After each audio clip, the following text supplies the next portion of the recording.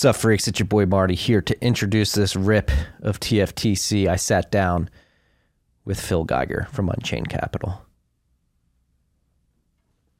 Not your keys, not your cheese, freaks. Learning some hard lessons in real time.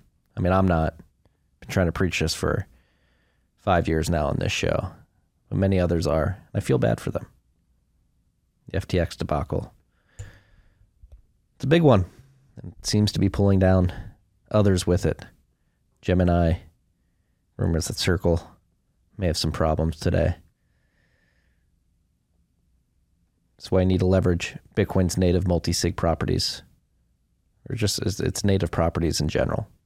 You can control your Bitcoin, and you should do that. And Unchained Capital helps you do that. They're right down the hall from me here at the Bitcoin Commons, and they built their company on the first principle of eliminating single points of failure in your custody model. And this is brought to life with their 2 or 3 multi-sig vaults, which you hold 2 keys, Unchained holds 1 key. We go through it in the interview with Phil, how these vaults are constructed, how they eliminate single points of failure, and how you can get peace of mind knowing that your Bitcoin is secure in a multi-signature vault, and that you're not going to get FTX, that you are not the yield, that you have the sats you think you have. This is what Unchained helps you to do. So if you're a Bitcoiner, if you're a high net worth individual, if you're a company with a Bitcoin treasury, if you're a fund looking to hold Bitcoin, Unchained has the solution for you to make sure that you'll never have to worry about getting FTX'd. Go to unchained.com. Check out their concierge team. If you're panicking right now because you're worried that your coins are on a centralized exchange that has not gone under yet, but you're worried that they may, go hit up the concierge team. They'll help you set up a vault. You can move your Bitcoin to the vault and have peace of mind that you're not going to get rugged. Go to unchained.com/concierge. This was also brought to you by good friends at Braiins.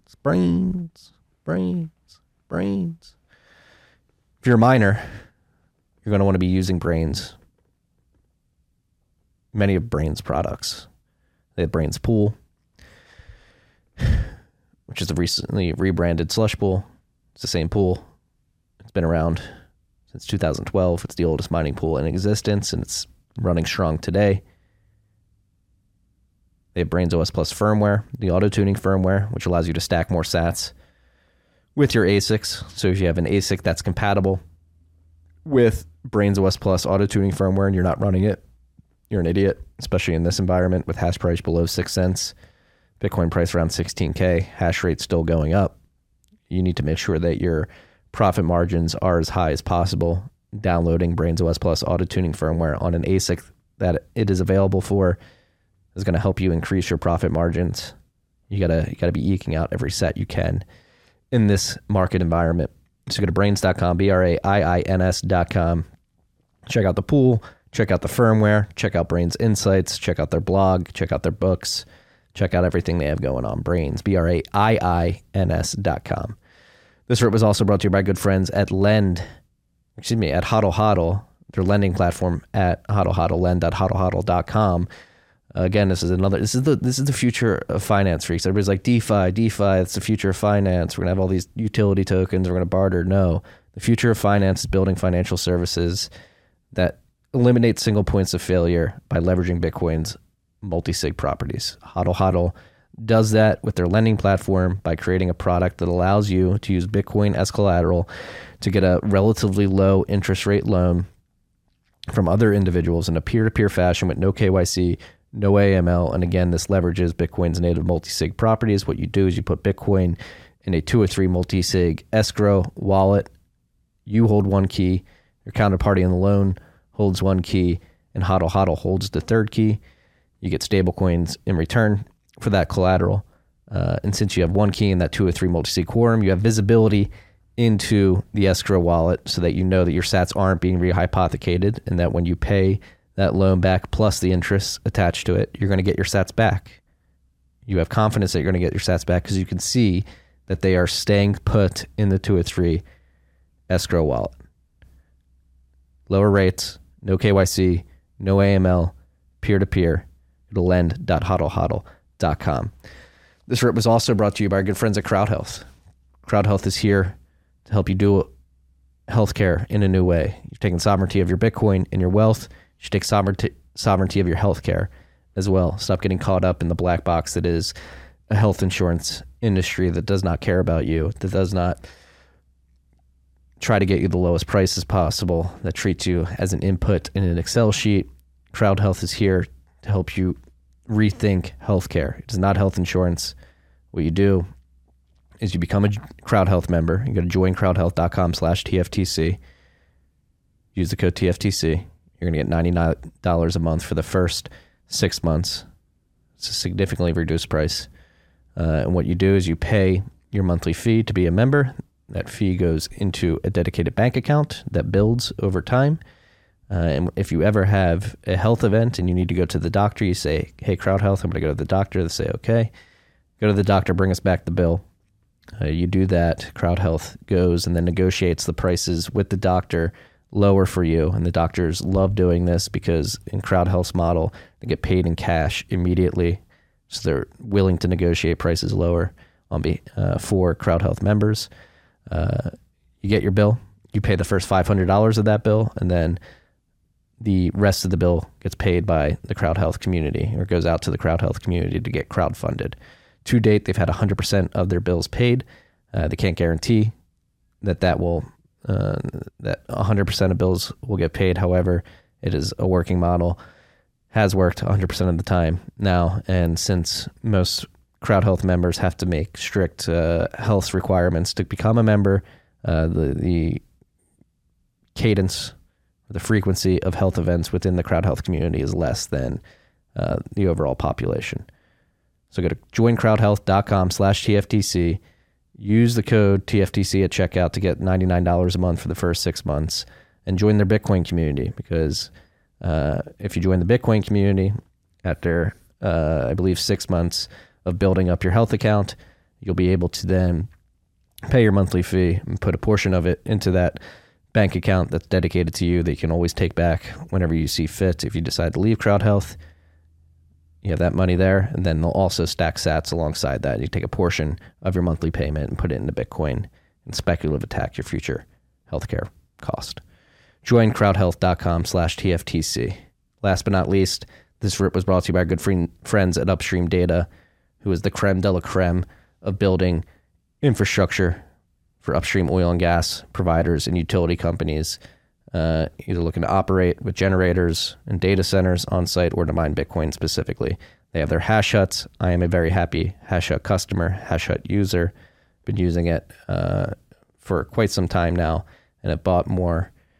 And it's because the product quality is top notch. If you're looking to mitigate flare, or you have stranded natural gas wells that you're looking to monetize, Upstream's hash huts are the perfect vehicle, and they create their own generators that are purpose-built for Bitcoin mining on stranded natural gas as well. Go to upstreamdata.ca, reach out to their sales team, tell them that TFTC sent you. They can get you everything you need. They'll get you the data center, they'll get you the generator, and if you need ASICs, they can broker ASIC sales for you. You can get it all at one stop. If you're looking to diversify your oil profits and create a new revenue stream, Upstream Data has the infrastructure for you to do that very easily. Upstreamdata.ca. Reach out to their sales team, tell them the TFTC sent you, and enjoy this rip with Phil Geiger.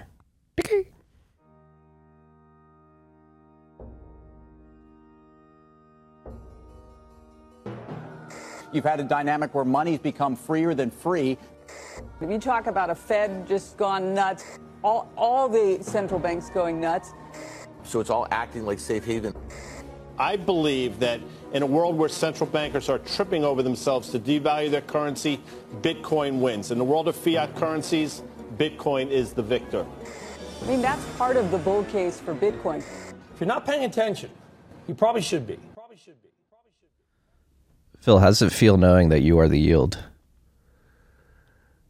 I don't think I've ever experienced a brand collapse faster than the word yield. Like every time I hear yield at this point, I just shudder. It's even at this point, it's worse for me than crypto. Oh, I don't know about that. Really? I think they're synonymous. Yeah. I think in a lot of ways they share, they come from the same place, which is you are the yield. You are the yield. The yield does not just magically appear, freaks. You are the yield, and we're finding out in real time over the last week and a half, or really the last week. I mean, when did you reach out to me? Sunday? No, it was Monday. 2 days ago. And we sit here, so it's Wednesday, November 16th, I believe. Obviously, we had FTX go down last week. BlockFi went down with them. And this morning, Genesis came out and said, hey, we're going to halt withdrawals on their yield product specifically, right? That's right. But that's how it starts, right? Yes. Oh, the yield product. You can still withdraw, and, other products are just fine. Just pausing the withdrawals on the yield products. Gemini came out, hey, we're good. We're pausing withdrawals on our yield product. Rest of the business is fine. Genesis had a lot of partners working with Genesis on their yield program. And I don't know, guys. I don't know, freaks. At this point, if you still have funds with these custodians that are offering you yield, you got to withdraw into self-custody. Yeah. Until this all blows over, right? Withdraw to self-custody. Well, don't say that. Withdraw to self-custody. Don't wait for it to blow over and be like, oh, the yield's good now. Oh, yeah. Don't go back to the yield, because you are the yield, and, you don't want to be staked. When you think you're staking your crypto, what is actually happening is these companies are staking you. And a lot of times you can't get off the stake once you've been staked, right? They have you captured. Yes. So what I was going to say, though, is withdraw to self-custody, sleep well, and watch everything blow over from the sidelines. You don't need to participate on this absolute disaster. And the way to do that is to take control of your keys. Yes. Which is what we've been preaching for some time. Why did it take all this to have people learn this lesson? Well, at Unchained, our phones have been ringing off the hook this week. And what it is, in my perspective, is that everyone knows that they need to take control of their Bitcoin. They're like, yeah, I know I gotta get my coins off of exchange, and I have my cold card in my closet. It's just been sitting there for 6 months, and it's just, I want to watch the next episode of Great British Bake Off, and I'll do it afterwards. I'll take control of my keys. And then after that, they've had a couple beers during Great British Bake Off, because that's what you do. And then they forget about taking control of their keys and they put it off for another day. But when you start seeing massive moves in the market, in exchanges, in custodians collapsing, that triggers like a fear response in people. And a lot of times people have made the decision to hold their own keys way before they actually get up off the couch and start setting things up. I don't know what it is, but it's something I've experienced time and time again. I mean, I have people emailing me who I spoke with a year and a half, 2 years ago. We had a nice phone call, or I met them in person, talked to them about holding keys, and they said, yeah, that's great. I need to do that. Absolutely. I get it. A year and a half later, when everything's collapsing, they're like, I need to be holding my keys now. It's like, yes, but a year ago. So, I mean, you alluded to it, but how big of a week historically is this for Unchained? This is one of Unchained's best weeks ever in terms of new client acquisition, in terms of trading volume for our Bitcoin purchase product. And it's interesting. While the Bitcoin collateralized loans are in a little bit more of a precarious situation with the price dipping, if your collateral hits a certain percentage, we do issue a margin call, and we do have some clients that are struggling there, and I never want to see that happen. But while all that is happening, the other side of the business is taking off like a rocket. We're, as I mentioned, our kind of frontline sales team, their phones are ringing off the hook. And it's unfortunate. It's great, but it's also unfortunate. It's like people are desperate, and we've been there the whole time. And it's something that I just keep thinking about is, what can I be doing differently to change the message to help people make that decision and take action sooner, so they can sleep well at night. Yeah. So in your mind, what do you think we can do better? Because we have been preaching this for years. Unchained's been a sponsor. Yeah. Of this show for almost 5 years now. It feels like at least 4.5, coming up on 5. We've been preaching 2 or 3 multi-sig, take custody, not your keys, not your coins. You are the yield. Trusted third parties are security holes. These all seem like very cogent, direct message vehicles, but for some reason, people have not learned until they're forced to learn, as they have been forced in the last week. What are you thinking moving forward? What you can do to engender a sense of urgency?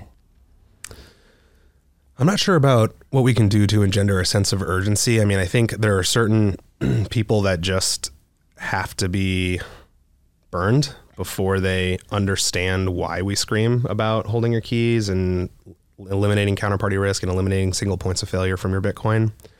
What I do think we can do is try to soften the message of holding keys to a newcomer. When we talk about holding keys, and people start doing their research on how to hold keys, what they find is, a 30-page article about, how to generate your own seed phrases and how to use your full node to, how to connect your full node and how to set up your wallets and use multi-sig on your own. And I think all of those things are great. All of those things are absolutely what people should end up with. But that's, in my opinion, not where they should start with. Like, if they see a 30-page document about obtaining non-KYC sats through mining and running your full node and verifying, everything, it turns people off. That's those like mainstream media tweets where they're like, nobody's going to learn how to do all this. Like, that's what they're, I think, referring to. What we need to be pushing a little bit more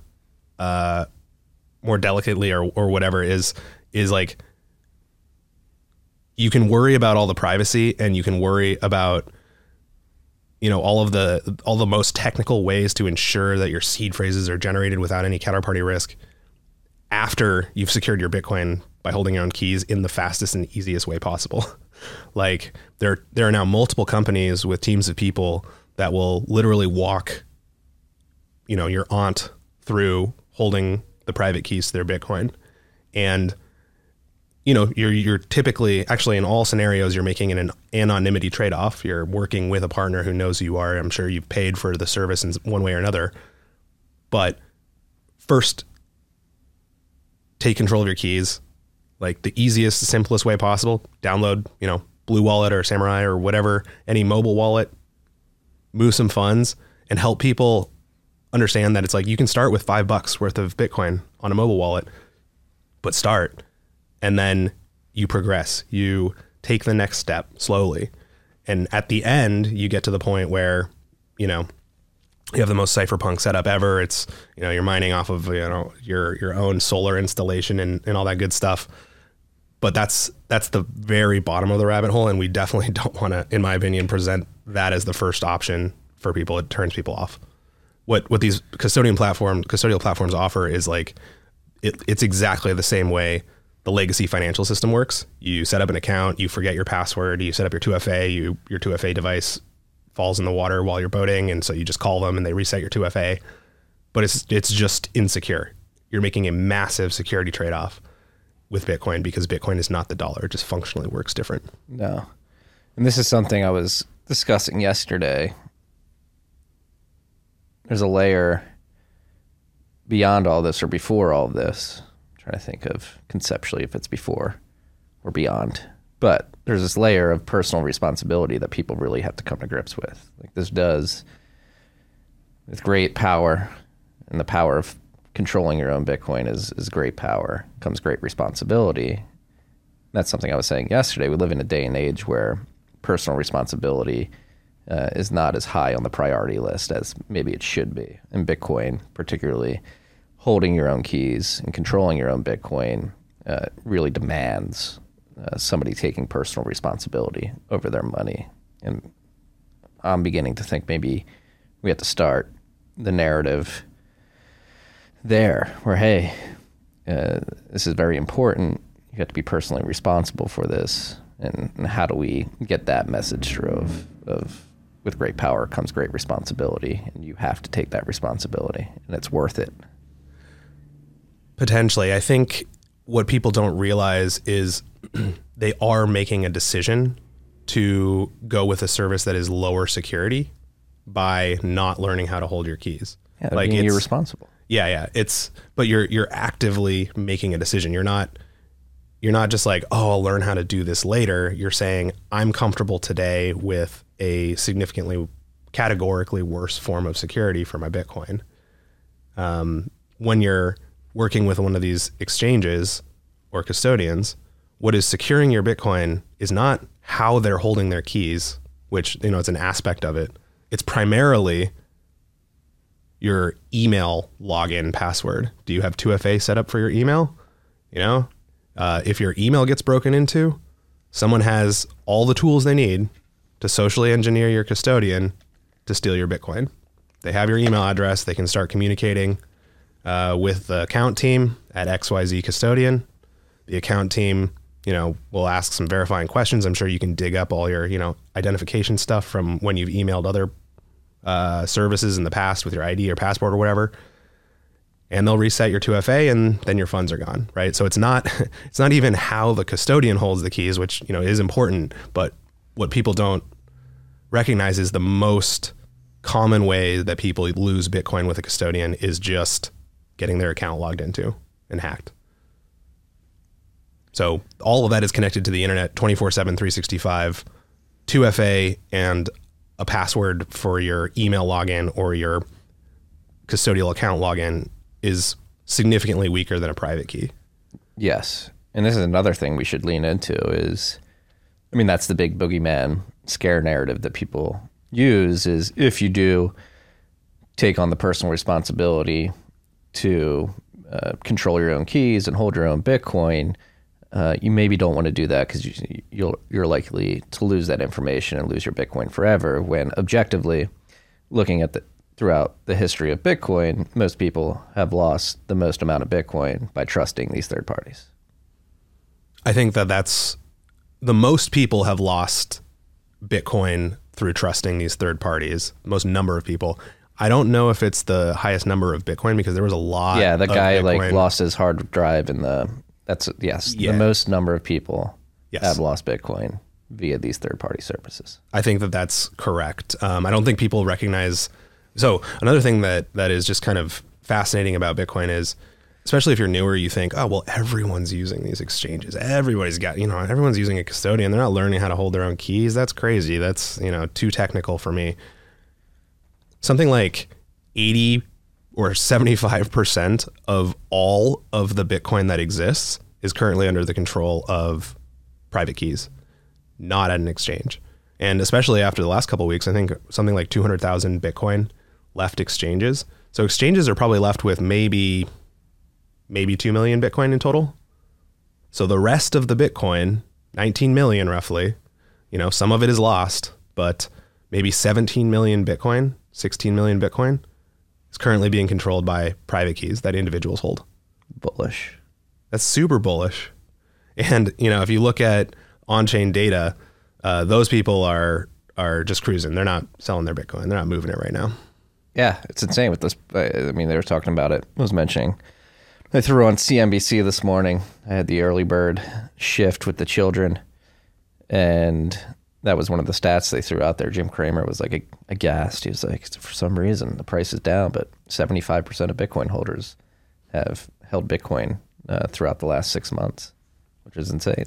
We have Jim Cramer referencing the HODL waves. Yes. That's bullish as fuck. No, it's hilarious that it dumbfounds these people. Yeah. Because that's the other thing with this whole, the events of the last week is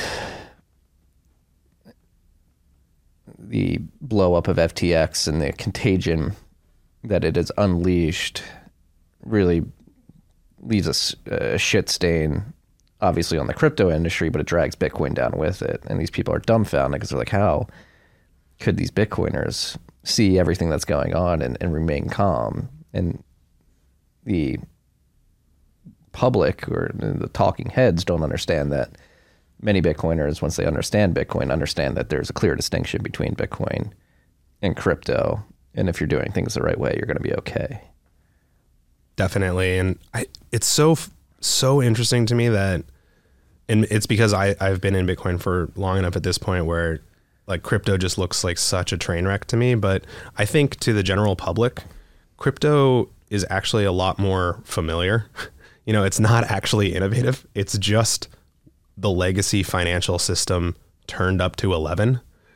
It's like everything that's terrible and predatory about the legacy financial system just cranked up, accelerated, less secure, faster collapses, you know, more quote unquote profits or yield in dollar terms.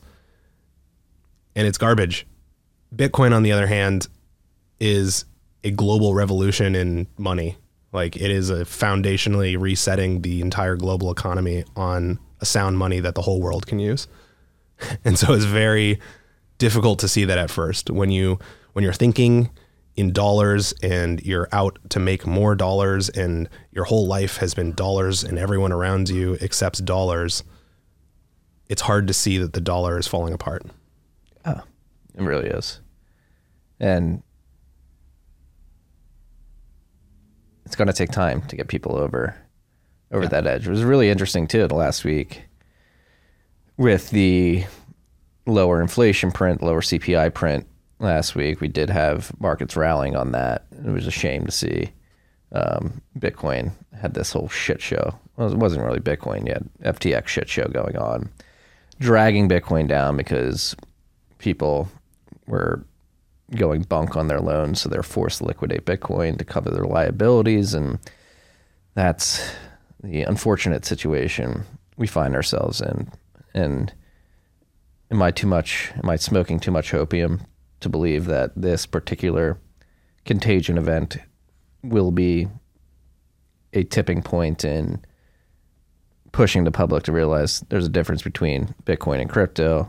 And not only that, but I should probably be taking possession of my keys or taking possession of my Bitcoin using keys that I control. I think once the wreckage kind of settles and the rubble clears, people will look around and see, okay, what's left standing? And they'll see Bitcoin only companies in a position of strength, or at least not, complete weakness, right? Like comparatively strong does not necessarily mean that the Bitcoin companies are strong, but, yeah. And slowly over time, it's going to click in more and more people's brains that, wow, Bitcoin is the signal. Crypto is the noise. I am the yield. Holding private keys is categorically superior security. Like it's unquestionable. There's no question about it. Holding your own keys is more secure. Do you have to learn a new skill? Definitely. Are there people who will teach you that new skill and walk you through the process and be extremely gentle with onboarding you? 100%. Many companies, many teams of people out there will help you take control of the keys in a way that you feel confident with. And I think, it's, we got to onboard something like 8 billion people to private keys. It's going to take a while. But the more people that get confident with it and understand how Bitcoin is different from the dollar and from any other currency, the more and more people take control of keys. And that's what we're seeing this week is more and more people are purchasing hardware wallets. I think Ledger announced that it was their best week of sales ever. Like again, at Unchained, we're seeing very, very huge volumes for us. And it's great. I mean, more people holding more keys makes Bitcoin more anti-fragile, makes it stronger. And this is the process of decentralizing Bitcoin, right? Like now we've had, many cycles where Bitcoin pools on exchanges, the worst exchanges collapse, the Bitcoin that people can salvage is moved to private keys, and very, very, very, very rarely, almost never, does that Bitcoin go back to an exchange. Like it's a one-way exit. I always think of Bitcoin as kind of two one-way exits. The first one is, I understand that Bitcoin is a neutral global form of money with a fixed supply of 21 million, and I need to have some. I need to save in it. That's the first exit. The second exit is, I'm holding the private keys to my Bitcoin, and nobody can confiscate it from me without authentication from one of my keys. And those two things together are so powerful that there's nothing that a government or central bank can do to compete with that. I heard, one of the funniest things I saw, I think it was yesterday, was an announcement that a bunch of banks are teaming up with the Federal Reserve to fast track digital dollar. Yeah. Like the dollar's already digital. Yeah. It's already digital. Hopefully someone out there will think about like, wait a minute, the dollar's digital. Why is my central bank trying to launch this thing? And then they'll look at cryptocurrency, and then they'll be like, oh, maybe it's Bitcoin. Like Bitcoin's the only one that's really survived this disaster. So is my central bank publicly announcing that they're being disrupted by Bitcoin? Are they trying to compete? Are they trying to compete with Bitcoin? Like maybe I should own some Bitcoin. The other thing that I think is kind of funny about this announcement is, for a while I've just been thinking that central bank digital currency kind of competes directly with these private banks. It's like, why would I need my Chase account if I can just have an account with the Federal Reserve, assuming I want dollars, which I don't. And so I think the next step for a lot of these banks is to, offer the central bank digital currency, but then also add Bitcoin. It's like, okay, cool. We've just put Bitcoin in the hands of, or at least exposed, millions and millions of more people to the idea of Bitcoin. That's, in my opinion, like Bitcoin's anti-fragility. Like they have to compete with the Fed now as well as Bitcoin. So, well, this actually touches on an interesting point, because there was a comment from Gary Gensler this morning out of the SEC, funnily enough. One can argue that he was complicit in this FTX debacle, but he came out this morning and said, all right, moving forward, like we need to begin creating guidelines to clearly delineate, to distinguish between what the CFTC handles and what the SEC handles. And I think it was a veiled foreshadowing of like boxing out native cryptocurrency companies from providing their services of buy, sell, custody Bitcoin in favor of the big banks who they would deem to be better fiduciaries. And I think moving forward, we really have to lean into this, where the regulatory backlash that could be coming our way after this FTX blow up could be completely counterproductive, because if this FTX blow up taught us anything, it's that people should be holding their keys and not trusting third parties, whether it be FTX or JP Morgan. And that's what I worry about, is the regulatory backlash is going to be like, no, you can only use it with these trusted institutions, when it should really be, all right, we need to educate people how to take control of their Bitcoin and custody it themselves. Some people are going to try their very, very hardest to lose their Bitcoin. And I don't know how to help those people, but what I am noticing is that the scale of all of these collapses is just increasing. And so I think you're right. I think the next level, so the government's looking at this like, oh man, these unregulated crypto exchanges and custodians, they're not secure. We need to have our private banks become custodians to protect the consumers. But the exact same thing is going to happen with them too. Like you can't, it's not of in my perspective, a long-term viable business model to hold Bitcoin on behalf of other people. You're a single point of failure for a pool of Bitcoin, which is the most valuable money in the entire history of humanity. And there are native properties of this money that allow you to eliminate any single point of failure or all single points of failure. So there's no need for anyone to have their Bitcoin be at risk of loss from one company. It's just not, it's not something that you have to put up with anymore. Yeah. So for any of the new freaks that are here, let's dive into that. What about Bitcoin's native properties create this environment in which you can eliminate these single points of failure? I like to start with just this simple statement that all Bitcoin live in Bitcoin addresses that are tracked by the blockchain, which is a database of all Bitcoin transactions since the beginning of Bitcoin. Each Bitcoin address is constructed and controlled by something known as a private key. Now, a private key can live on a piece of hardware, like a hardware wallet, signing device. A private key can live on software, so on your mobile wallet. The private key shares what's known as a public key with software to build your Bitcoin address. So an address is actually kind of it's a public key taken and manipulated and turned into a Bitcoin address. The private key, it allows you to move the Bitcoin out of the address. So the private key is used to kind of construct the address and move the Bitcoin out of the address. Now, you can build Bitcoin addresses from one public key, or you can build them from many public keys. If you build a Bitcoin address from multiple public keys, that's called a multi-signature address. So for example, the most common I would say is a 2 of 3 multi-sig. 3 keys are used to construct a given address, and any 2 of those keys are required in order to spend Bitcoin from that address.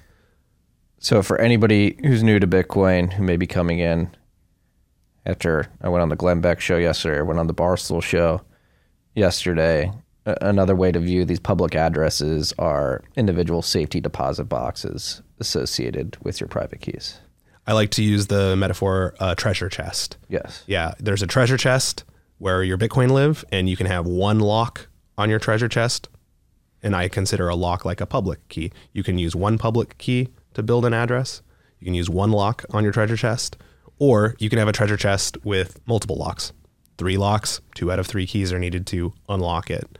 I think that's a good metaphor because it also multi-signature addresses just work a little bit differently than single signature addresses in another way. But anyways, I like to start with this concept of a single address.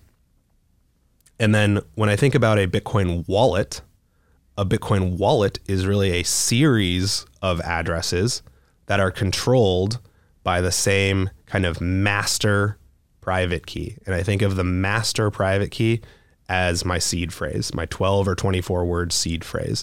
So a seed phrase can control a wallet of Bitcoin, which is, again, a series of Bitcoin addresses that are all constructed from that single seed phrase or from multiple seed phrases. So what a wallet is not is a device, a hardware wallet. I don't think that's a very good term for what a hardware wallet does. I think they're more of like key managers. A wallet is not the software that you run. So I don't view Sparrow or Electrum or Unchained as the wallet. I view the wallet as the collection of Bitcoin addresses that are tracked by the Bitcoin blockchain that you control. Now, the software is what helps you to display your wallet. So it goes out and it looks up your Bitcoin addresses on the blockchain. It'll consolidate all of them and say, hey, here's your wallet. And again, a wallet is a collection of Bitcoin addresses controlled by your keys. So there's there's a lot of moving parts, but I think having the right mental framework helps people to visualize what's going on, because with multi-signature and with many forms of Bitcoin wallets, you can take your seed phrases and you can rebuild your wallet, your collection of addresses, in different tools. You can set up a wallet in Electrum, single signature wallet in Electrum, take your seed phrase, pop it into Sparrow, you'll see the exact same wallet. And that's because the wallet is your collection of addresses. It's not the tool that you're using to view your addresses. It's not your hardware wallet. Your hardware wallet is your keys. So with multi-sig, it's kind of the same scenario. But with multi-sig, you need this idea of like a treasure map. You need all of the information, all of the public keys that were used to construct your wallet. You need to have those. And we typically at Unchained will give our clients a wallet configuration file. It's just a text file, essentially, that has the public keys. That's the treasure map to your treasure chests. And then you can use the treasure map in any open source multi-sig software to find your wallet, and you can use your keys to spend your wallet. So in this way, for all of our products and services, including Bitcoin collateralized loans, Unchained itself is never the single point of failure. Unchained could completely disappear. And if you have in like a catastrophic scenario, so we always like to think about the catastrophic scenario. As long as you have your wallet file, your treasure map, and you have enough of the keys, you can find your wallet in open source software. We published our own Caravan. Sparrow is a great alternative. Electrum can be used. You can find your vault. You can find your collateralized Bitcoin. And then you would just need to gather signatures from key holders and you could spend your Bitcoin. So it's funny, we had a lot of folks calling in when they heard the FTX news saying, okay, and a lot of, let's just call them crypto influencers, calling out, oh, I heard rumors about Unchained. Yes. And like if they're very technically illiterate, because the whole way that we've designed our product, our platform, and our company is that we are not single points of failure for our clients' Bitcoin as long as they have followed the instructions and set up their vault correctly, which we will, walk them through that as well. So we empower our clients with all the tools that they need to never have to rely on Unchained. And then we are their financial partner. You can buy Bitcoin from us. You can hold the keys to your retirement Bitcoin in an IRA. You can take out a loan. Use our business accounts, right? But at no point in time are we going to, we don't have the ability to lose or spend your Bitcoin without authentication from one of your keys. And this is where the signal is, and why I've been proud to have Unchained as a sponsor of this show and the newsletter and Rabbit Hole Recap for so many years, and why I'm very confident in supporting you guys. Again, the signal is here. Because when you talk about the world of crypto and they're like, we're revolutionizing finance and we're doing that via DeFi and decentralized exchanges, and we're creating this token bartering ecosystem where you'll have all these utility tokens, that's the noise. The signal here is if we are truly going to reconstruct a new monetary and financial system using Bitcoin, it's going to be built on these multi-sig quorums between many institutions and individuals. Yeah, the irony about all of this is while Unchained is a company, right? We're a financial services company. Our products are significantly more decentralized than any of DeFi, because all of DeFi is based off of these absolutely unnecessary tokens. So launched by a team, right? So that's the single point of failure. It's like whoever has the key is the single point of failure in all of DeFi. And there's many single points of failure. Like it's counterparty risk on top of counterparty risk on top of counterparty risk, and then just insane rehypothecation. Everybody is just trying to earn yield. And again, it all comes back to this.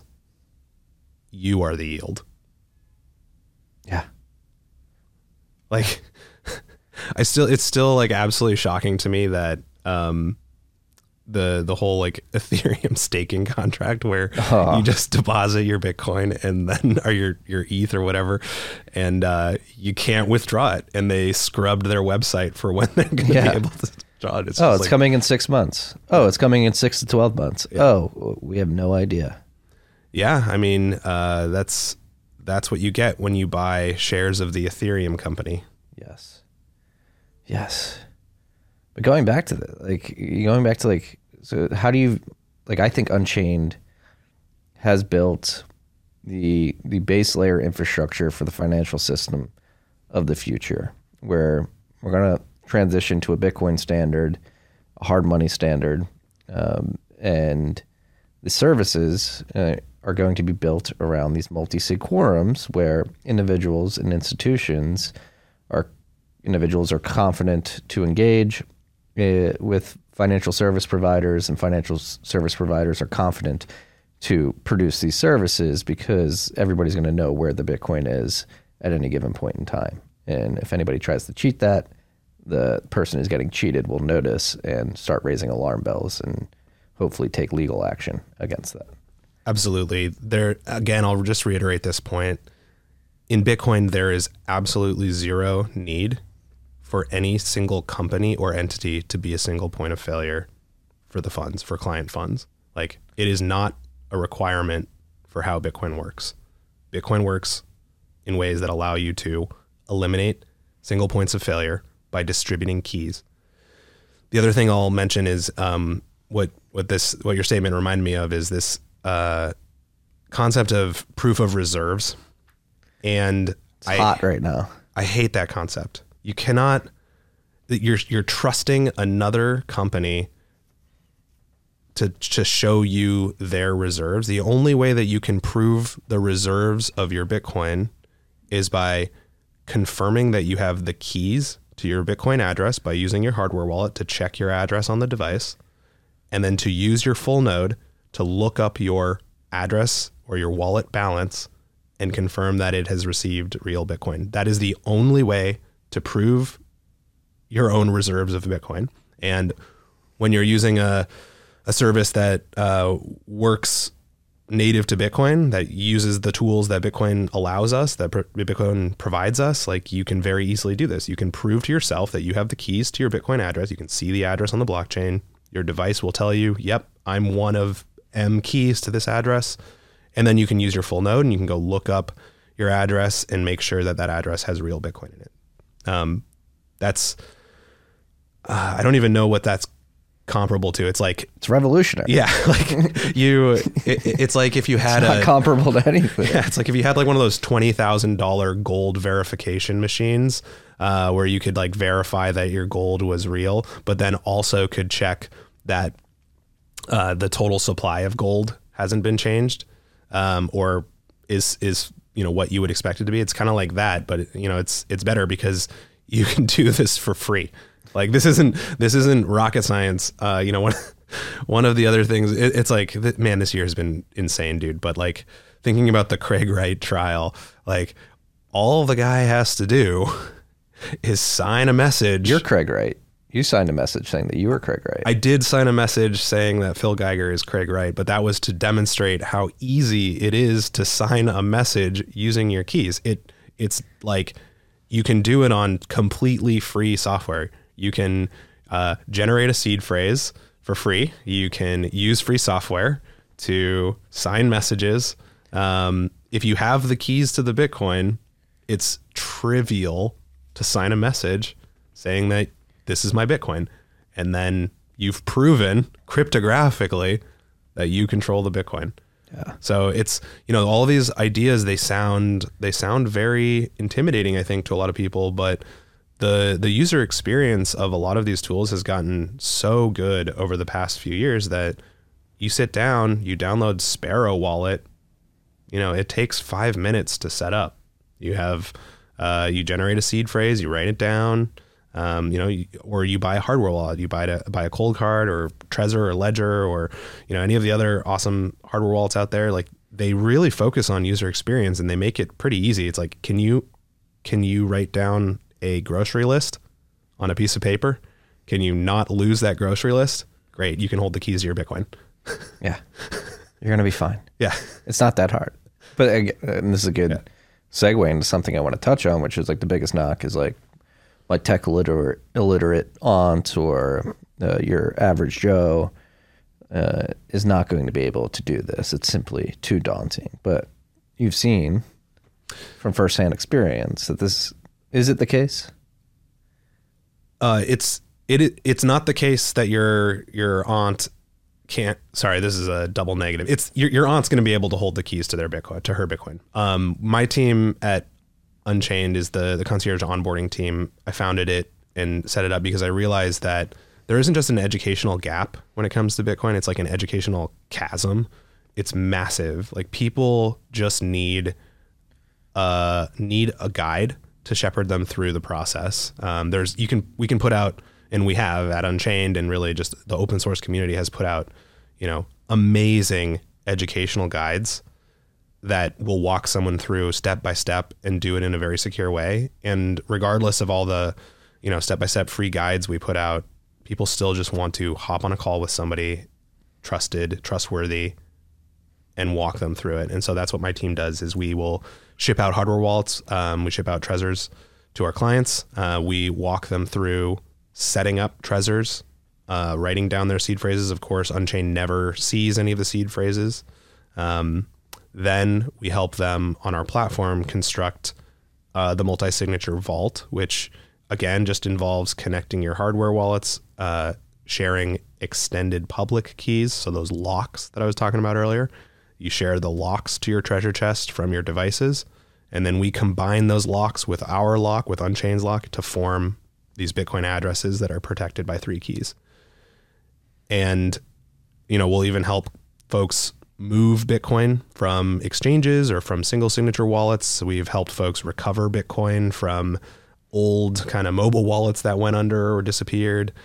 We have a really strong technical team, and we're there for you on an ongoing basis too. So if you ever get stuck in a situation where you've lost an element, a key element, you have us to reach out to. You can hop on a call with us, and we will, help you recover your Bitcoin. And I think that's the other thing about our approach is many people will say multi-sig is too complicated. It's not the right place to start for a newcomer, but I would argue very adamantly the opposite. And in particular, in this collaborative custody model, I think it's the simplest way to deliver superior security for newcomers. You set up 2 hardware wallets, you build your vault. The individuals have 4 physical items to protect, 2 devices, 2 seed phrases. As long as they separate one of those seed phrases, there's no single physical or digital point of failure for their Bitcoin. They can lose 3 out of 4 of those elements, and Unchained can help them recover. They just can't lose all 4. So, the first step is separating one seed phrase, and then we work with our clients to help separate more seed phrases and then separate devices so that we have a little bit more redundancy. But yeah, even if you just separate one of those elements from the other 3, I think it's the most secure way to store anything because there's no physical or digital point of failure. Like Fort Knox is secure, but there's a physical point of failure. Yeah. It's like there's one Fort Knox, and if you bomb it, you can get access to it. And then even before you bomb it, you can't audit it. Yeah. Or you can audit your Bitcoin. That's right. You can audit your Bitcoin. There will only ever be 21 million, and your full node will show it to you. Yeah. But again, I'm really want to drive home the future of decentralized finance or finance on a Bitcoin standard. I believe very vehemently, very ardently, it's going to be built on multi-sig quorums with individuals acting or interacting with different service providers or other individuals, whatever it may be. And then this is how we avoid the FTX situation. This is how we avoid the 2008 banking crisis. Like you create these financial products. Yes, they may be credit restrictive to a certain extent. I'm not saying credit won't exist on Bitcoin, but for most vanilla financial services, like on a Bitcoin standard, the gold standard or the Bitcoin standard, the standard is going to be, I think moving forward, what Unchained has set the precedent for is if you're going to interact with these services, it's going to be using some form of multi-sig quorum, like the loan product.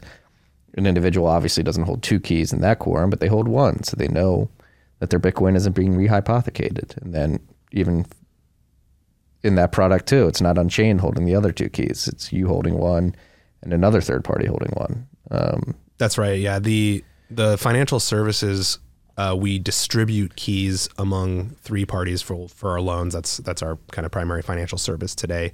Outside of our retirement, our IRA, which is where you get to hold the keys to your retirement Bitcoin. But for the Bitcoin collateralized loans, the keys are distributed among 3 parties, and 2 out of 3 parties have to collaborate to move the Bitcoin.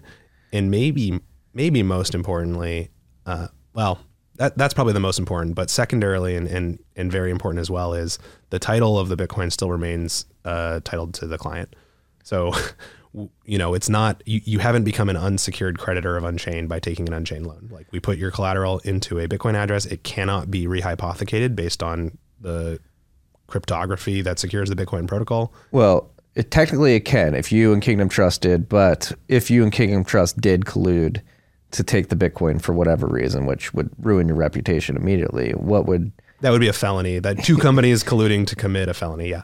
Yeah, exactly. So I guess, okay, the Bitcoin can be lost, but there is still no single point of failure. Like, it always requires multiple actors doing something nefarious. Yeah, no, the reason I brought that up is because I had people tweeting at me like, well, Kingdom Trust and Unchained can collude to take your Bitcoin. I'm like, yeah, well, if they do that, it's a felony.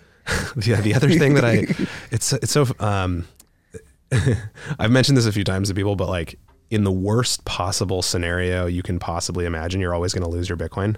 But like, you have to be thinking about the likelihood of these things, and the likelihood that 2 separate companies like Kingdom Trust is a, we're like a small partner of theirs. They have an entire business outside of holding 1 key to our collateralized loans.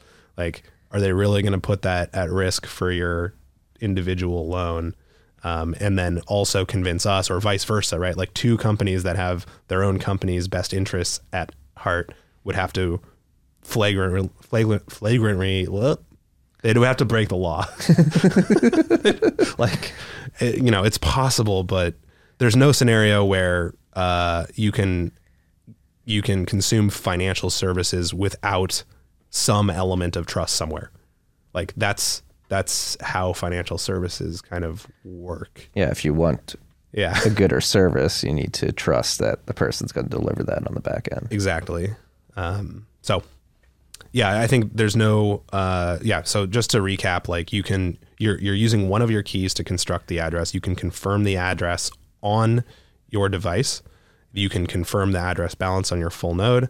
The keys are distributed among 3 parties. The title of the Bitcoin remains titled to you. And multiple companies would have to commit felonies to take your Bitcoin. Yeah.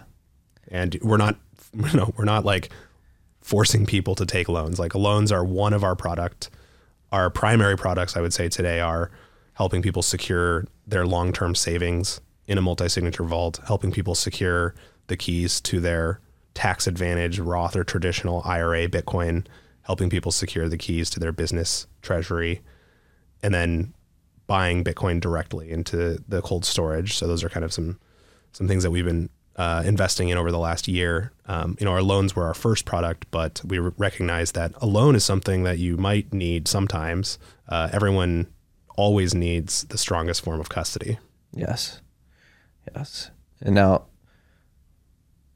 let's dive into why this exists, which is the FTX blow up. So FTX users collectively, I believe there's around 1 million unsecured creditors that are waiting to get their funds back and probably will be waiting forever. And I doubt that they'll be able to salvage any of those funds. But out of those 1 million unsecured creditors, they believed collectively that they had access to more than 70,000 Bitcoin that they thought they had sitting on FTX, but it has become apparent that they had actually 0 Bitcoin. That's right. It turns out that FTX clients were the yield. Yes. The Bitcoin went into the black box and immediately disappeared. And yeah, I think I heard something like they have 1 Bitcoin or something, and they have a 80,000 Bitcoin liability. I'm laughing. It's horrible for those people, and like never want to see people losing their funds, or never want to see people committing fraud like this, because it's truly awful and like just negative sum, right? It's just destruction of capital and time and people's savings, and that's not something to be cheering on. But like, man, we've just seen it over and over and over and over and over again. Like it's all so avoidable, and it's kind of exhausting, right? It's like, yeah, of course FTX is going to blow up. Like maybe just to be clear, like I believe that all centralized custodians will follow the same fate, because it's not a sustainable business model. It's not secure to have a single point of failure for a pool of client Bitcoin. I would agree. I mean, the temptation to rehypothecate is too high, especially if you have VC-backed companies, publicly traded companies, and they're getting pressured by their capital backers or their shareholders in the public markets to drive revenues. I mean, the lowest hanging fruit is like, all right, let's take this Bitcoin and lend it out on the back end to get some yield there. And what we've come to find year after year, cycle after cycle, is that those centralized third parties aren't really good at discerning who is a good counterparty in the loans that they're giving out with your Bitcoin.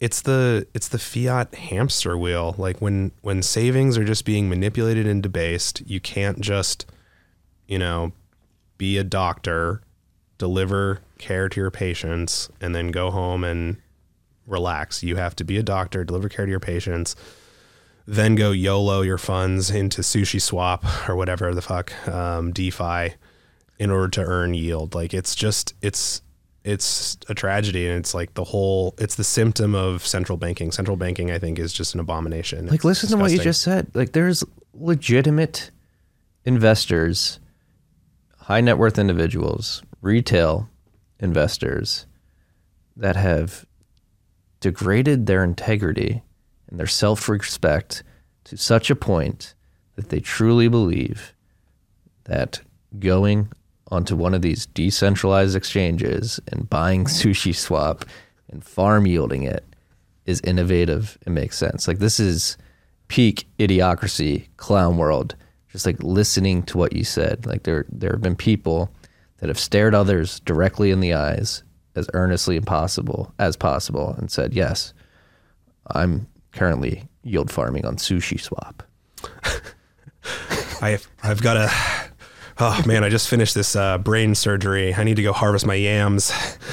Just like, gotta go check out my crypto dick butt NFT. See if the floor has been raised. Yeah, it's insane, dude. It's like like just listen to and people in our industry. That's like one thing I want to make clear. This is not our industry. This is crypto. It's almost like it's a dark comedy that like, somebody's writing in real time. Yeah. And people are thinking it's legitimate. It's very frustrating to me personally that I am lumped in, associated with these fucking losers. Yeah. By the mainstream media and people who don't see the innovation, which is that a new sound form of money has been discovered, invented, whatever you want to call it. And the entire world is now trying to figure that out and is trying to move towards the soundest form of money. Like I've said this a few times, but the innovation of Bitcoin was not that now I can take Bitcoin, copy the code, and create Shiba Doge coin. It's not that that everyone can be a central banker and print their own money. It's that finally we can all protect our savings from other people printing money. Like the first principle here is that printing money does not produce value. Printing money like captures value or moves value, but it doesn't produce value. No. And that's going back to like the open source nature of this. I think that is the fatal flaw of your crypto enthusiasts, as they viewed Satoshi launching Bitcoin as an open source software project and said, oh, he wants us to fork this and create these others,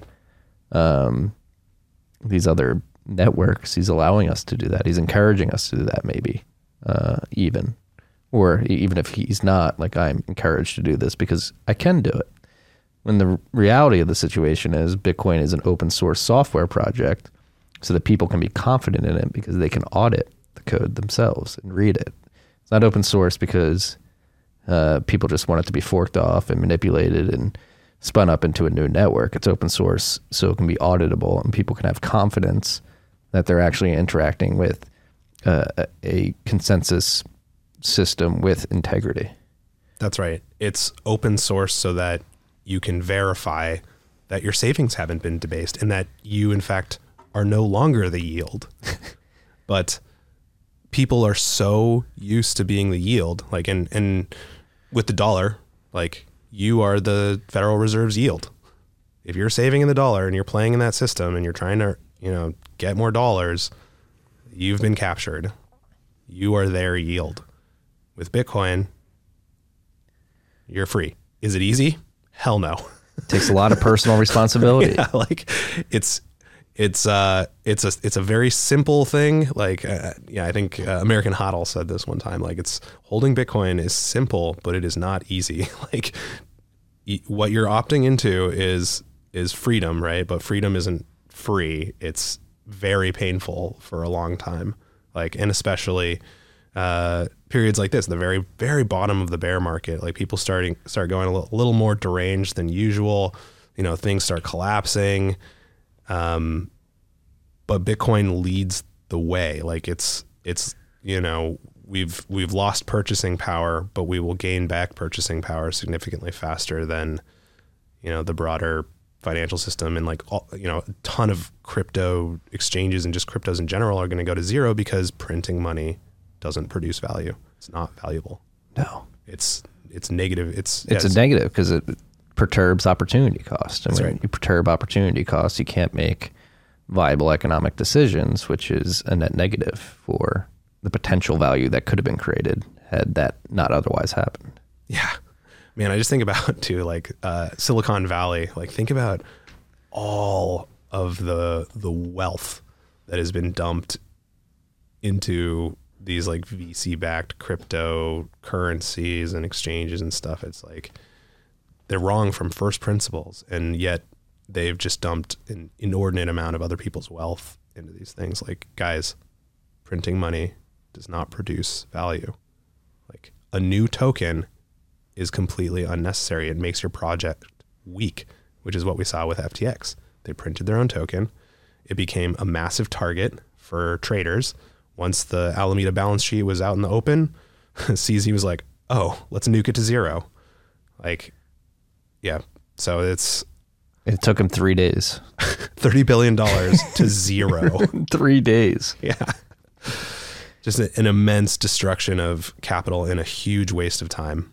Massive waste of time. And it's like all these VC companies should be absolutely ashamed of themselves. And yet they're, all the like articles about SBF coming out, like they're just, they're ramped up on dick pills or whatever. Like, yeah, they're just like, well, that's the one thing that actually gets me angry, because I do feel like we're in a race against time, and all this crypto bullshit is a massive distraction that is taking away from time and energy that could be dedicated to fortifying the Bitcoin network and educating people about how to properly use Bitcoin and secure Bitcoin.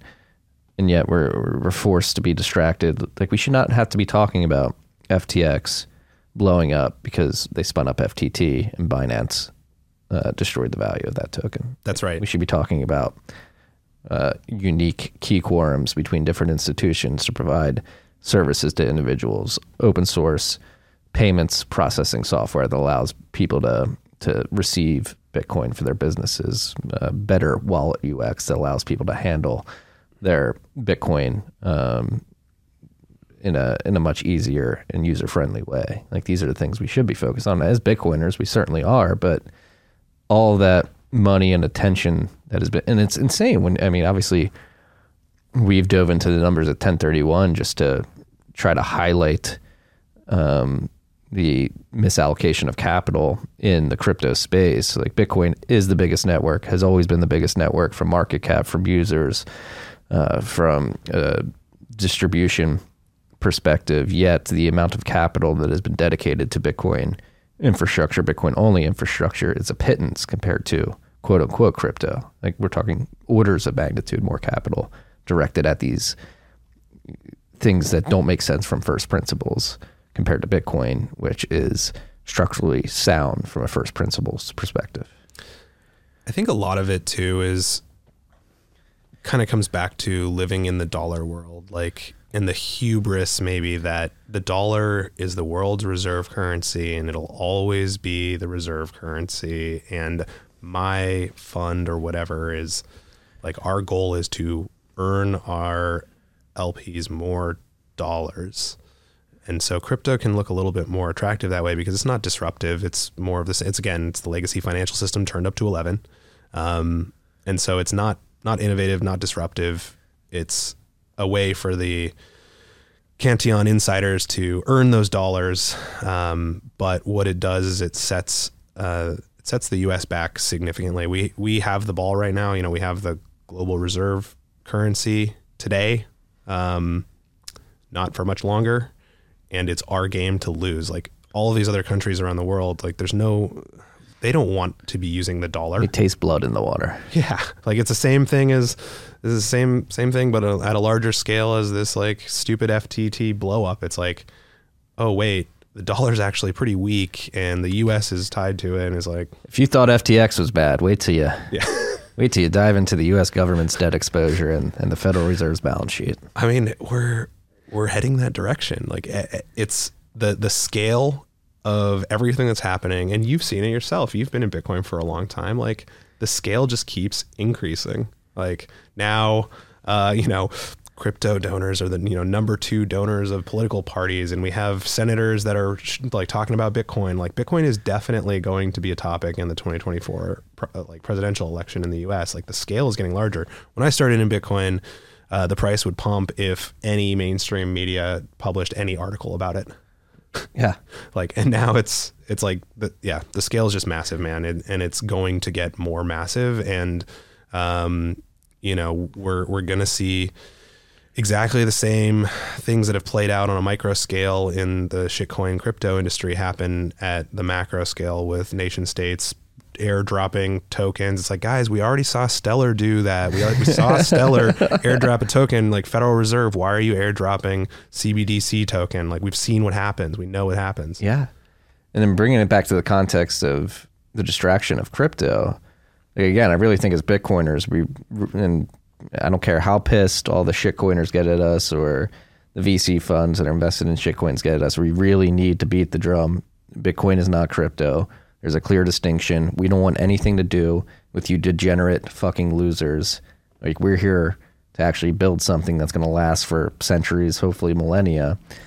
And the reason I bring this up right now is because on the Barstool podcast, they asked me an interesting question. It was like, is this FTX blow up a systemic risk to the broader economy? And I had to think for a second, and the answer is no, but you had pension funds investing in FTX. Like, so no, it's not a systemic risk to the broader economy. However, it's beginning the avenues to which crypto can become a systemic risk to the broader economy are beginning to get wider. Like, pension funds throwing hundreds of millions of dollars at FTX that they had to write down to zero last week has a material effect on the pensioners that are depending on that fund to handle their money. And if we don't make the distinction clear now and really try to change the tides in the broader public, like, stop focusing on this bullshit, it can become a systemic risk at some point.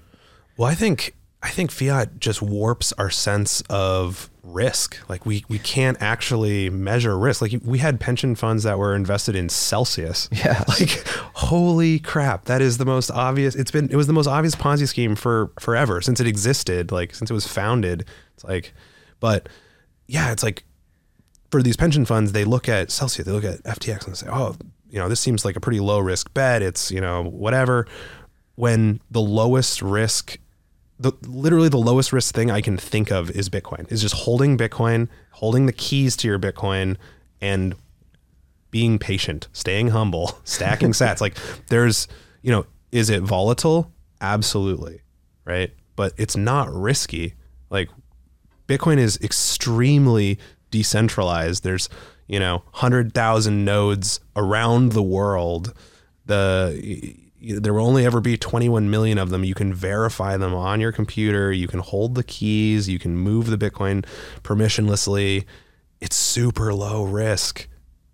Is the value volatile? Absolutely. Right? Now, FTX, it's just, it looks like a company. To people who are used to investing in companies, maybe it looks like a low risk company in this quote unquote new industry, crypto.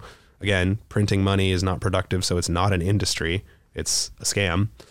But if you're like, oh, I got to get some exposure to this crypto thing, like you look for the companies and you invest there because that historically, or at least in the fiat economy, is the lowest risk thing to do. The dollar is extremely high risk. It blows up every 10 years.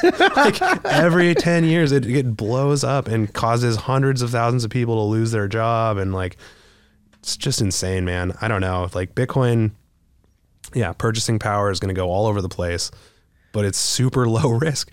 Set a multi-sig, put one of your keys separated from your other keys, and like, you're good. Yeah. I guess it makes me yearn for a world in which it was easy for people to separate Bitcoin, the network, from the price associated with the token that lives in that network. Because if you do that, like Bitcoin doesn't know. Bitcoin, the network, that is this collaboration of full node operators, miners, and individuals sending messages that turn out to be transactions through the network. Like the network has no idea that we've attached a value to these UTXOs. Yes. It just knows that a hash below the difficulty target has been found. A miner is ordering a bunch of transactions that are valid and spendable into the block that he wants to add for finding that hash. Block's added, he gets his reward or she gets her reward, and then you keep going. That's all Bitcoin knows. That's also why I would say Bitcoin is always secure.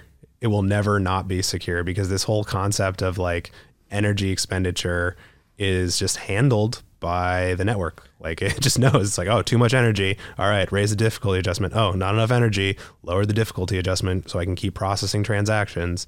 Like as long as the incentives don't change because they were set up correctly in 2009, Bitcoin will always be secure. Yeah. It's, how do we get this through to people? How do we reach these kids? How do we? What are you doing? I don't know, man. It provides an opportunity for us. Yeah. Price stays low, we can stack more, we can build more. That's the other, I mean, maybe you just not bully people, but just say, hey, keep doing that stupid shit over there. We're going to stack more sats and we're going to build companies that are going to accrue insane amounts of value as more and more people wake up to this. 'Cause that's another thing we must mention is through all these cycles, through all these boom and bust cycles, more people begin to realize that there is fundamental value here. The more people learn how to tune out the noise and find the signal that is Bitcoin. So that's not going to change. Yeah. When Unchained sees all-time high volumes, I just think, or a new client volumes, I just think that's a new like cohort of people who are never going back to the old model. Yeah. Again, 2 one-way exits. I understand Bitcoin is a form of sound money. There will only ever be 21 million. I have the private keys to my Bitcoin. Nobody can confiscate it from me. Like those are so unbelievably powerful that you don't go back to an old model. No. The old model is completely borked, freaks. It's garbage. It really is. You are the yield. You're the yield. That's the lesson we have here today. That's right. Should we lead the freaks with one last lesson? Sure. I don't. I was hoping you were going to. Hold on. Let me think about it for just a second. Yeah, I'll leave. I'll say something, which is we need people to develop better bullshit meters. Like Sam Bankman-Fried was an obvious bullshit artist. Like, do it. Just look at the guy. He's like turned into a goblin in the last year. And that's the other thing too. For people who are allocating money in the quote unquote crypto space, it's astonishing, number one, that you're allowed to manage people's money, considering how terribly you've allocated it, particularly if you invested in FTX. And the reason being is if you've ever listened to him speak, he never makes fucking sense. Like I started calling him out last year when it became glaringly obvious that he didn't understand proof of work. It's like, all right, if you're going to run an exchange and like push for regulations and like act like the wonderkin front man for this industry, I would hope that you at least understand the intricacies of proof of work versus proof of stake, and you wouldn't be touting the electricity expenditure per transaction metric, which is completely bunk and doesn't make any sense from a first principles perspective. And he goes on Odd Lots and literally says that overt Ponzi schemes are good business models earlier this year. Like, where are people's bullshit meters? Like, how can you, like, I don't know if I've just been blessed with a very good one, but I don't think it was hard to tell this guy was a bullshit artist. Yeah, the bullshit artists are so prominent still. I mean, I just think about Vitalik. It's the same thing. You listen to the guy speak and he just gibbers nonsense. Like when he was up on stage with Jimmy Song, like he wasn't saying anything. And Jimmy's like, you hard fork every 6 months, you're centralized. And he doesn't have a response to that. He tries to just go in a completely nonsensical direction. And it's the same thing. It's like, for some reason, it's the Elizabeth Holmes syndrome, or, I mean, she's kind of, been a hot topic not recently, but in the last 10 years or whatever. It's the same thing. It's like the strategy is always the same. It's wunderkind. It's like, oh, somebody who breaks the mold. And then they surround themselves with influential people, like SBF's got, Tom Brady, and he has Bill Clinton and Tony Blair. That should have been a fucking glaring warning for anybody. He's up there with fucking war criminals. Yeah, like, I mean, Elizabeth Holmes did the same thing. She was surrounding herself with Obama and Hillary Clinton, and Vitalik does the same thing, surrounds himself. He's got that photo with Putin and all those. It's like, guys, stop being the yield. You don't need to be the yield anymore. You don't need to follow these clowns around. You can just, perform your daily job. You can just depend on yourself. Yeah. You don't have to depend on these wonderkins. Yeah. That's the beauty of Bitcoin. You just have to, again, it takes a lot of personal responsibility, but if you develop the courage to take on that responsibility, at the end of the day, you only have to depend on yourself. Yeah, that's right. You don't have to worry about whether or not FTX is high on amphetamines, having weird polyamorous sex in his mansion in the Bahamas and burning your sats on fire. Just lighting your savings on fire. Yeah, it's weeks like this that make me so thankful that I'm Bitcoin only, and it's hard because the broader kind of normies or whatever look at all this as the same, and they say, "Oh, I told you so. I told you Bitcoin was for money laundering and Bitcoin's for criminals." And you couldn't wait till after Thanksgiving to blow up your exchange. Yeah. But that's right. This week at Thanksgiving. So I did 1 year for Thanksgiving, give a presentation about Bitcoin. Presentation at Thanksgiving. My uncle asked me to. He's a career banker, so I set up a presentation. I don't know. I don't think it worked. Was there a projector? Yes, there was a projector. This is incredible. Yeah. And I started in the wrong spot, and I started by asking people what money was, and the answers were illuminating, but not the type of answer that I was hoping for. It was like, definitely got the collective hallucination, which, like, think about it. Like, really, you're spending your entire life and your energy and your time to earn and save in something that is a hallucination? Like, have some self-respect. That's an insane statement. No, money is a tool. But anyways, got like, money is coins. Money is, XYZ. So it was a tough, it was a tough audience, my extended family.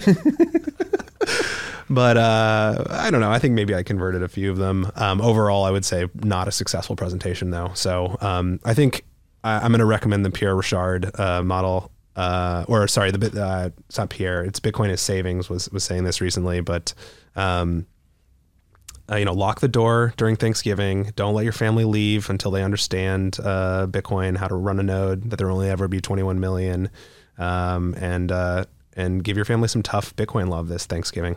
Yeah. Freaks. Do not relent. Lock the doors.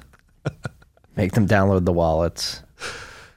I wouldn't say don't give them Bitcoin. I've stopped gifting people Bitcoin, and I think maybe this is a hot take, but what I will always help people with is purchasing Bitcoin. Making that decision to buy $20 worth of Bitcoin, I feel like, is a very different decision than setting up a wallet and receiving someone else's Bitcoin. Because when you send someone Bitcoin, you're telling them, hey, this isn't as valuable to me as I think it is for you. It's like, it's making an exchange. So what I've started saying is, hey, I'm not going to send you any Bitcoin. I'm trying to accumulate as much as possible, but I will help you set up a wallet and help you buy $20 worth. I like that strategy. Yeah. Cause it's like, yeah. And anyways, I used to give people Bitcoin and they would lose it, and, tried to gift it on different, with different tools, paper wallets, Open Dime, stuff like that. And it's just always been a bad idea. Just regretted it every time. I might have to adjust my priors here. Think about it. I will. Phil, we're going to win. Hell yeah. I mean, we're in the best position to win. Bitcoin only, leveraging its native properties, doing things the right way, even though most people don't realize it. We've been battered, but we're strong. These beatings only make us stronger. That's right. We're anti-fragile. Yes. We absorb it, and we emerge from it more decentralized, more people holding keys. And yeah, we get heckled pretty heavily. Quite a bit. And the heckling will get louder and continue. And that's why holding Bitcoin is very difficult. But we're right. Yes. Holding Bitcoin makes it easy to say, hi, haters. Yeah. Keep hating, keep heckling. Keep hating. I just renovated my house. Just bought a ranch. Yeah. Not yet, but soon. Not at 16K Bitcoin. Oh, hell no. No. I'm like, let's see. Sorry, honey, we're not turning the thermostat up to, 70 degrees anymore. We're going 67. We're having chicken for Thanksgiving this year. Phil, it's been a pleasure. I can't believe this is the first time you've been on the show. Yeah, Marty, thanks, man. I've been a long time listener, but first time caller. Yeah, well, it was a good call. We got a lot done.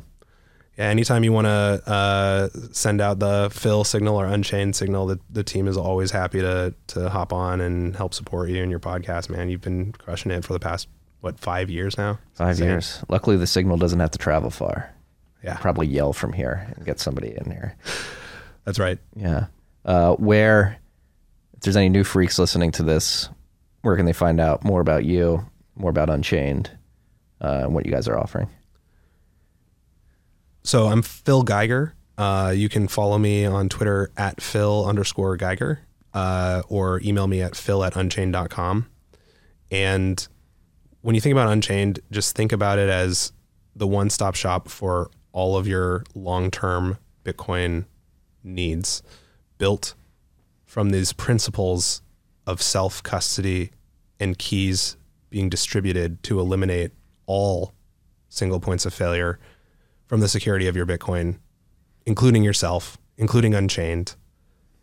And from that foundation, we can then offer you the financial services that you need to help protect, manage, and grow your Bitcoin over generations. So starting with our vaults, helping you with Bitcoin collateralized loans, helping you hold the keys to your retirement Bitcoin so you can, not take that massive penalty to try to liquidate your old 401k and buy Bitcoin with it and then have that future tax burden. Like, roll it into an IRA, hold the keys. You have the private keys.